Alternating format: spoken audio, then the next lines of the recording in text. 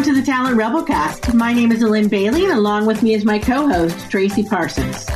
Tracy and I have been getting together for what seems like forever now to, chit-chat about talent. One day after a few too many cocktails, we thought, what the heck, let's press record, and that's how we got here. We hope you'll listen in and find this a little bit fun, interesting, and just the teeniest bit inspiring. So without further ado, let's get this party started.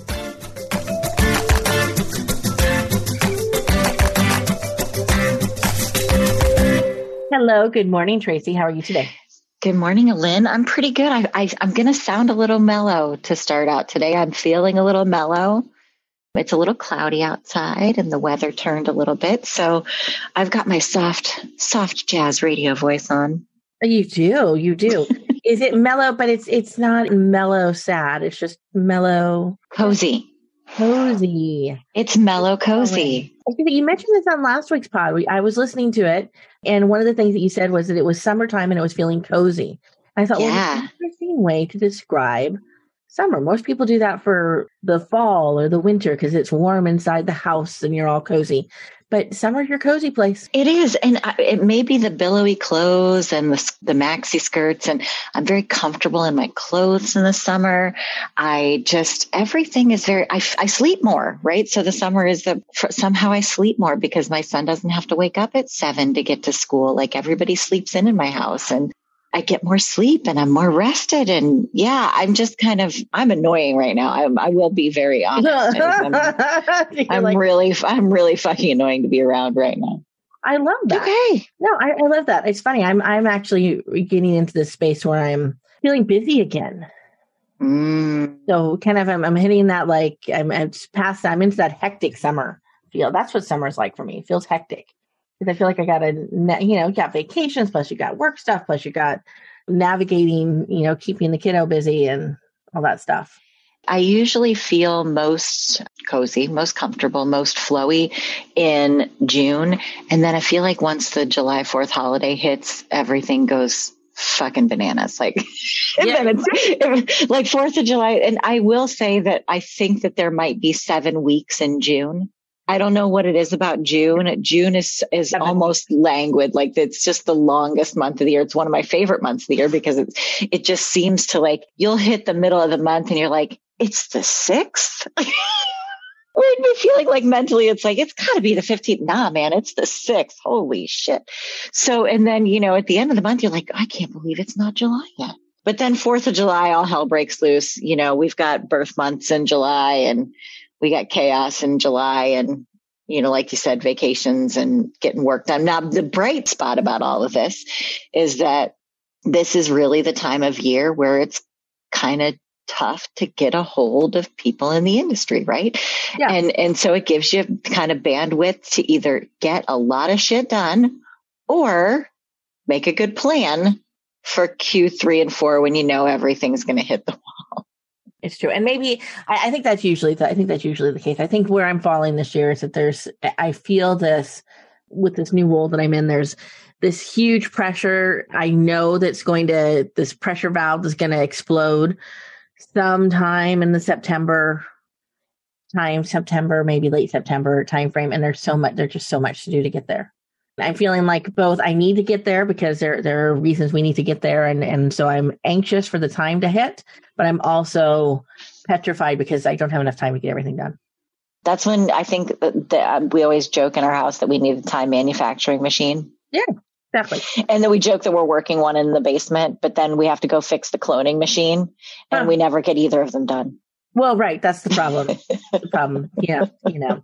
That's my good Star Trek reference. I'm a doctor, damn it. Oh my goodness. I'm going to propose that we chat a little bit more about the topic we started last week, because I'm telling you, it's not dying out, which, by the way, I don't think it's going to die out. I just think people cannot wrap their heads around it. So everybody's talking about it and doesn't know what they're talking about. This whole idea that there is this huge employee talent awakening. No, everybody's panicked because they can understand, but I think they're putting it towards the wrong things. This idea that there are all these job openings, but they can't get people to take jobs. I'll tell you what prompted me to say, okay, we still got to go back and talk about this because people, I don't think, are getting it yet. And I think connects to the Panda research that you did as well.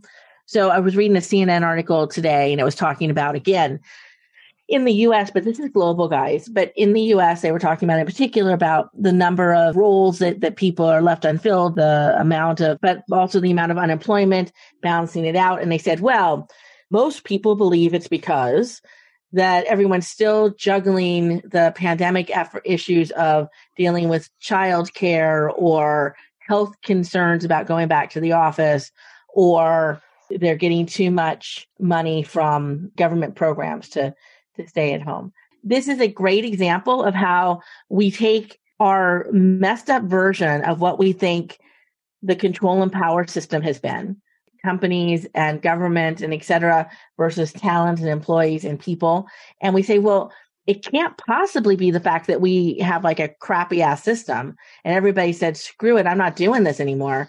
It must be there's some overriding challenge that's existing in the universe. Suddenly, it's like everybody suddenly realized in the summer, people have childcare concerns. And so that's obviously why nobody can go back to work. I mean, really? The whole thing just makes me shake my head because I hear it over and over again. Well, people are getting more money on unemployment than they are getting at work. Okay. And I'm going to be very plain about this. I don't have that data. I don't sit on that data. It could, quite frankly, be true. It could totally be true. What does that say if it's true? Well, if it does say that, if it says that it's true, that nobody work is hard, jobs are hard. Like, I can't stop thinking about the fact that the very, very upper echelon of earners got so much richer during the pandemic. Exactly. That's not lost on people. And people are looking at, well, I helped them get there and they get more and I get the same. Why do I get the same? Exactly. It is a series of issues like this that people are starting to wake up to. I was sitting in the nail salon.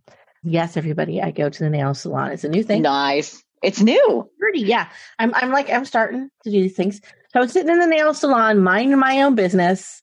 And the lady next to me was getting her nails done, was talking to her friend, and I wanted to like tap her on the shoulder and say, "Oh, can you come on the pod and talk about this?" But I didn't. She's like telling her friend, she's like, "Oh, yeah, I'm going to have to go back into the office. I don't want to go back into the office." And her friend's like, "Well, why would you have to go back into the office?" She goes, "Well, let's be honest. I have to go back in the office because they just invested in remodeling that floor, and it makes people irritated that nobody's in it. So I have to go and pretend I'm there. But guess what? My boss isn't going to be there. He's never there. My boss has been working out of his house for the last 10 years. Okay. So going back to your original CNN article and your original absolute irritation, it's almost as if the decision makers, the employers, what did you call it? The power system? The power brokers, right? The power control, like the employers in the government. Yeah. They refuse to acknowledge their role in any of this. Exactly. So it's almost like our power system has a narcissistic personality disorder.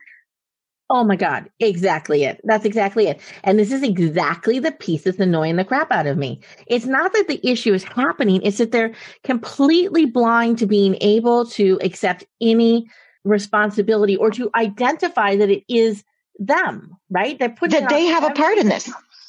Right. You've worked at places where you've had bad managers in your orbit, right? No. That you didn't report to, right? You know, there have been, you've seen bad managers. You have seen people flee the bad manager like nobody's business.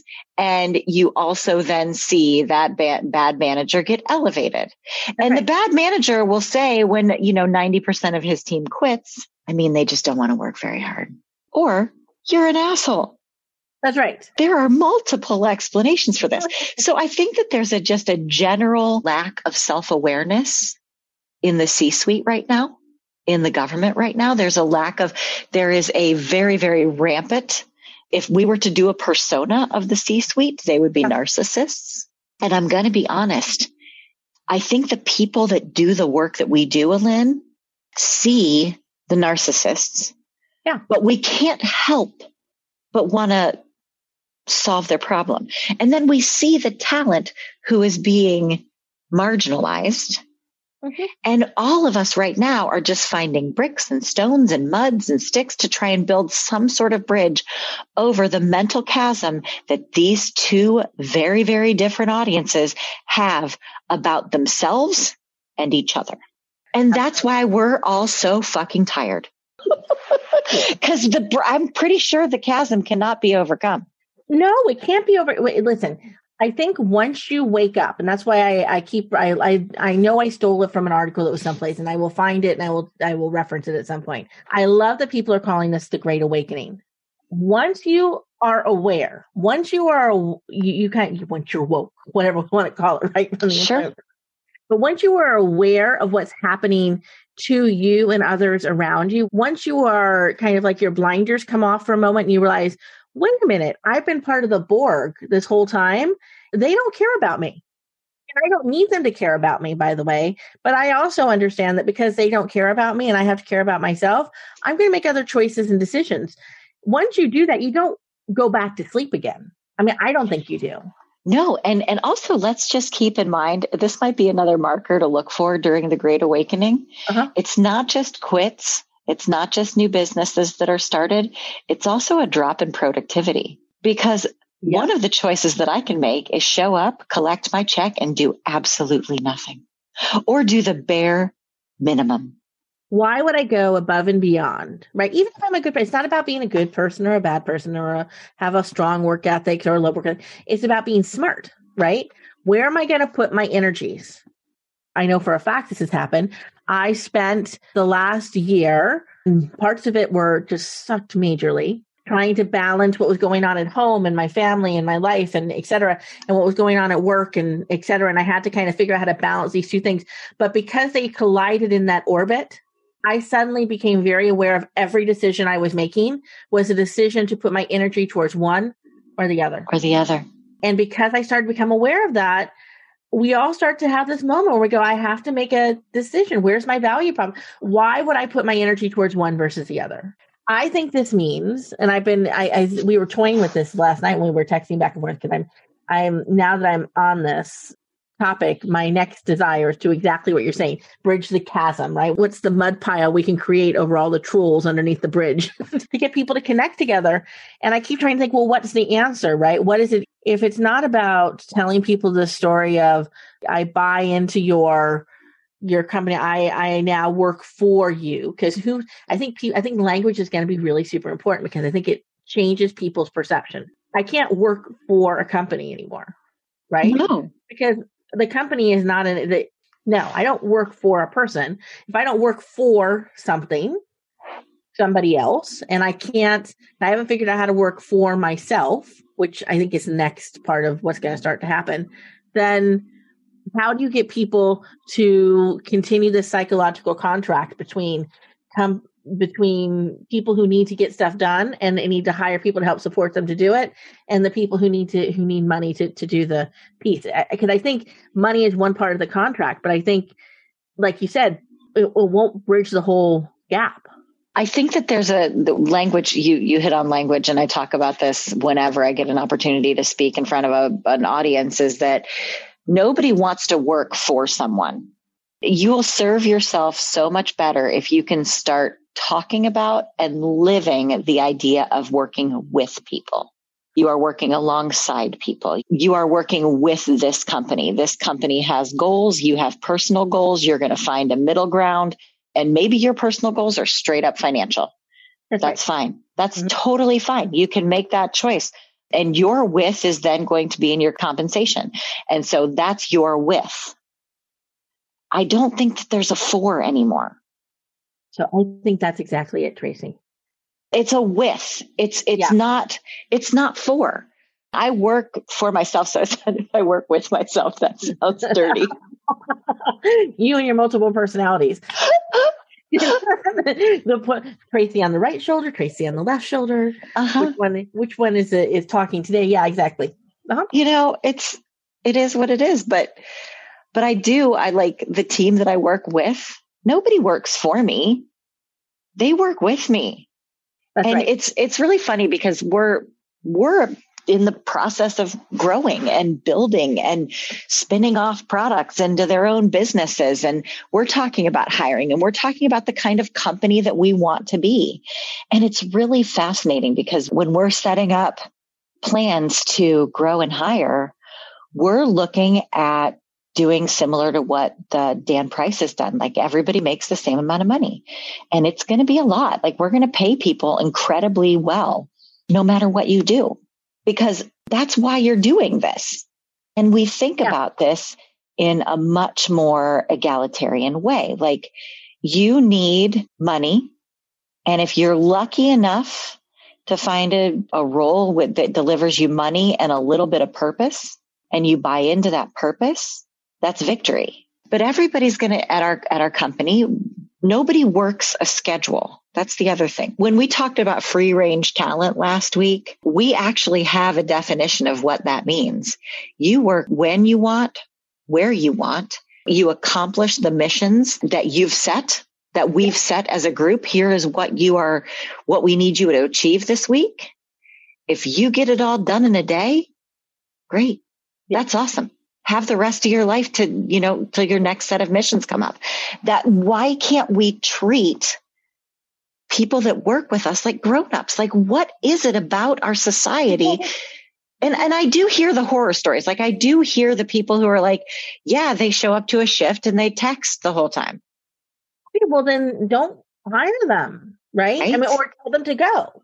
I completely agree.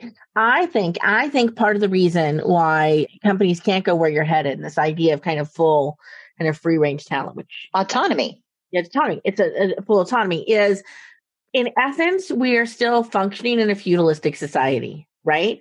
If I'm paying you X amount of dollars and I am the Lord and the King and the master sitting up in my castle, and you and my little farmers are out there making stuff, and I see that you're done farming with whatever I've told you I need, the amount of wheat I need from that week or whatever, and you have time left, I still believe it's my responsibility. It's my not responsibility. You're right. I feel like I own you. I feel like I have the ability to turn around and say, well, then you can be more. That just means I have increased your productivity by the things I have done. And so now go produce more. And now I have that. I'm creating value for the company and for myself. So go create more with that time. Because we're still stuck in this idea, this feudalistic idea that I pay you work for me, which means I buy you, which means I buy your time. If I buy your time, I mean, we're still stuck on like saying how much time is full-time versus part-time versus, right, et cetera. So if I buy your time, then I get all that time. And there's a range of how people are able to accept how they're operating within this, right? They could be kind of, I buy your time, your butt will be in the seats during these times. And I get to tell you what times those are. Okay. So that's like that's like the Henry VIII, or I'll chop off your head guys. And then there's the ones who think they're all open and, et cetera. And they're like, listen, work your 8 hours whenever it's feasible for you to do it. You want to work in the middle of the night? That's fine. You want to work it, but it's 8 hours. And then you have the third type that are, starting to kind of go down that path and kind of say, okay, however you need to get it done, but they're watching it. And if they see that you're getting it done and you're looking too happy and too kind of content, if they see too much going on out there, they're like, you could do more. And they're just piling and piling and piling. I think this is exactly the reason why employees have said, screw you. 100%. I own me, which means I own my time, and you don't get to buy it. Treat me like a person, treat me like an adult. And it's just, this whole concept is broken to me, which is why we're going to try and lead by example. And you know what? It might be a big explosion flame out. I'm super open to that. I'm willing to put my money where my big ass mouth is. I am ready to say, okay, well, I think this can be done. I think that there are people out there who will behave like adults. We will hire for adults. We will absolutely exit people quickly if they're not proving to be adults. And the fun part about this is that, we're starting to get to a point where we collectively as a team agree to the missions and who's doing what missions, right? Could you imagine choosing your missions? Yes. I mean, I can, because I got to a point years ago where I don't work in teams or in places where I can't choose. If I can't, I get miserable and I leave. Right. But yeah, I think that's exactly it. That's exactly it. Right. Yeah. So now let me take all of this and say, okay, yes, but Jose owns a restaurant and we want to go to the restaurant, which means he somehow be able to cook the food, take our order, serve the food, do et cetera. And he can't find anybody who's willing to do that, who's like, I'm up for that. Right. How do we solve that? So I still think there's going to be this gap in what people are willing to do. So I think there's like this kind of white collar version of what this new non-feudalistic environment starts to look like, which is what you're talking about. And then this day-to-day, a more blue collar, hourly, and I don't even see, again, hourly wages. What the hell? I think we haven't figured that piece out. I think that's why that's the piece that looks like it's exploding the most. And it is exploding the most. And I would love to, here's what we're going to do. Yeah. When travel opens back up again, Alin, you and I are going to go on a European roadshow, and we are going to go interview restaurant owners across Europe, because that seems to work just fine. I'm not seeing it. And again, I'll call some friends in Europe. And if you are in Europe and there is a restaurant worker shortage, please just tweet us or or comment like with, hashtag bullshit. Because I don't know, I legitimately don't know, but I do know that in Europe, being a waiter or waitress, being a server is a profession and they're paid appropriately, and working in a kitchen they're paid appropriately. So they seem to not have our same issues with wanting to pay $2 an hour in Europe. And I don't remember the food being that much more expensive. So how are they making it on these razor thin margins that we hear about in the US? In restaurants? How are they thriving and surviving for 30, 40, 50 years, 100 years in some locations on these razor thin margins? I don't know. Is it a combination of feudalistic lord greed, right? And it could be, and consumerism at the populace level, right? Where just subsisting, just we always want more, and that desire to have more, does that cause part of the challenge too? I don't know the answer to that question. And let's go to Europe and figure it out. Yeah. And by the way, I joked about this last time. I said, this is an interesting conversation for me, an interesting place to be in. I thought come from a historically conservative background, right? But also I am a firm believer in capitalism. I am, right? I'm a capitalist at heart. I believe that is the right system. I think I believe that. I also coming to a point where I realize that there is it's something's broken. I don't believe. So I read Animal Farm. I bought into, and I believe, and I've seen it happen in other locations. I don't think you can there's this kumbaya state where everything is fair and there's full equality of everybody's equal in the decisions and the choices, because somebody always has power, and somebody who has power ends up taking control. The problem is we've got to figure out a better way to balance this whole thing. There's just something in between here. I don't know what it is, but I know that this Great Awakening is pushing the boundaries, and it's going to shake out into something different. It is no different than the Industrial Revolution or post-World War II, after they tried to, send women all back to the back home. And we did that for a little while. And then the 60s and 70s came about and we said, screw you, we're coming back. We don't like this. We don't like this. I think this is just another major incident. It's going to change the entire footprint of what it's about. But we're not going to get there until companies and the powers that be start talking about it and understanding their part in this. It is not that everybody is lazy or getting money from the government, or that they are trying to manage their health care or their child care, or that they're afraid to come back to work. It's that they don't want to come back to work for you. People are making money somehow. How are they doing it? They're going to work for themselves. They're partnering up with their friends. They're working their Uber drive. They're doing whatever they're doing. Right. Well, I don't know if I mentioned it last pod, but I have a really good friend who cleans houses. Did I mention this on the last pod? Yeah.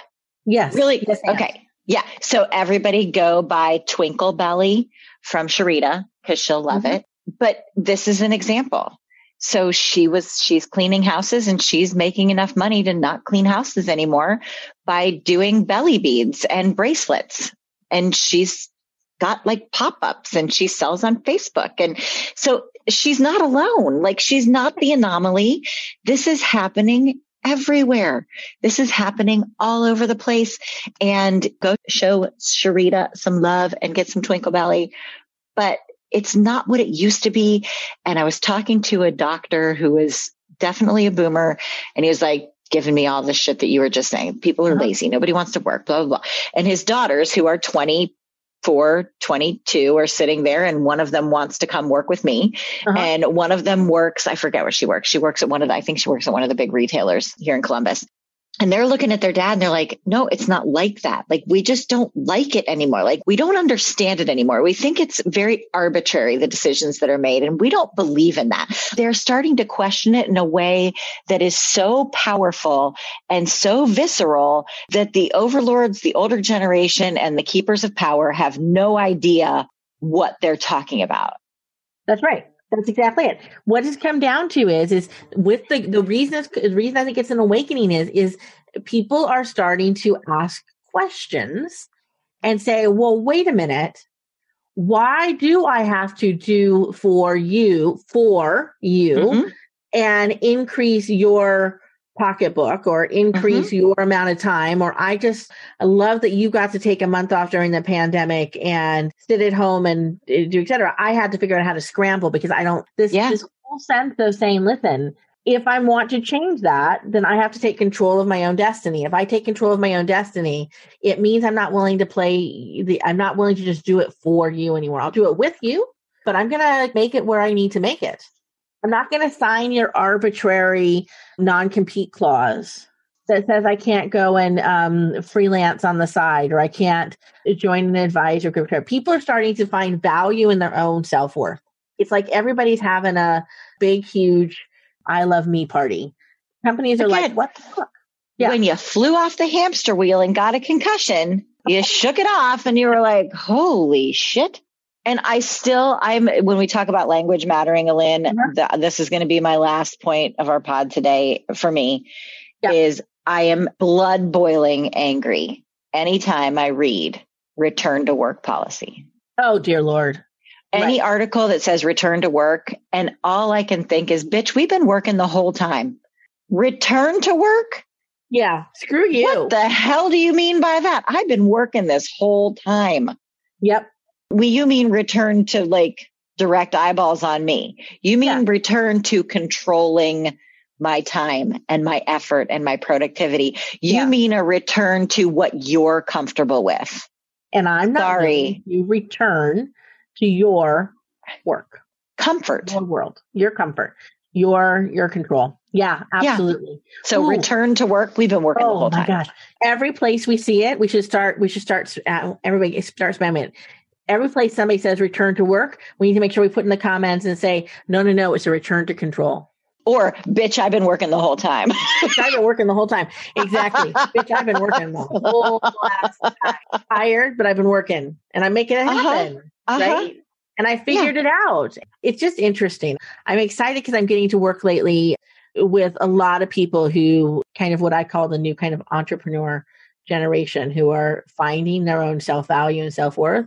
And it's exciting. It's exciting to watch the awakening happen. I can understand why everybody's scared to death. Everybody, meaning, all the people who got to make controlled decisions. Right. All the narcissists are a little concerned. All the narcissists are freaking out a little bit, but it'll be okay. So the gaslighting will start in 3, 2, 1. It already has. That's the whole point. I know. That's the name of the pod right now. It's all a gaslight. Get over it, people. Well, thank you. Thank you for bearing with me. I had to go back into this conversation again, mainly because, dear Lord, there are literally at least 15 posts or articles, and all the mainstream media is talking about this. And they got it wrong. And every time I read one, it pisses me off. So thank you for bearing with me as I wanted to talk about it yet again. 100%. Every time. Good. So those of you who have thoughts or opinions, I would love to hear them. Tell us what you think is happening out there, how we solve these problems. Totally. Maybe they're not problems. How we adjust to this new world that we're all in. I think it would be great to understand. You can reach out to us at Lynn Bailey or at T Parsons. And of course, you can always check out our website, at thetalentrebelalliance.com. We would love to hear from you and see some of the cool stuff you're doing. Have a great rest of your week, Tracy. You too, Alin. Take care, y'all. Thanks. Bye. Bye. Thank you for listening in. We hope you enjoyed yourself. The Talent Rebel Cast is part of the Talent Rebel Alliance. It's a movement connecting strong, independent, bossy, and, well, sometimes feisty women in the talent industry. Together, we're on a mission to grow our ideas, our presence, our value, and our impact. Smart women connecting with smart women to support each other. It's as simple as that. We believe big things happen from simple ideas. If you want to join the Talent Rebel Alliance, come on over and check out our website at talentrebelalliance.com. We hope to hear from you soon.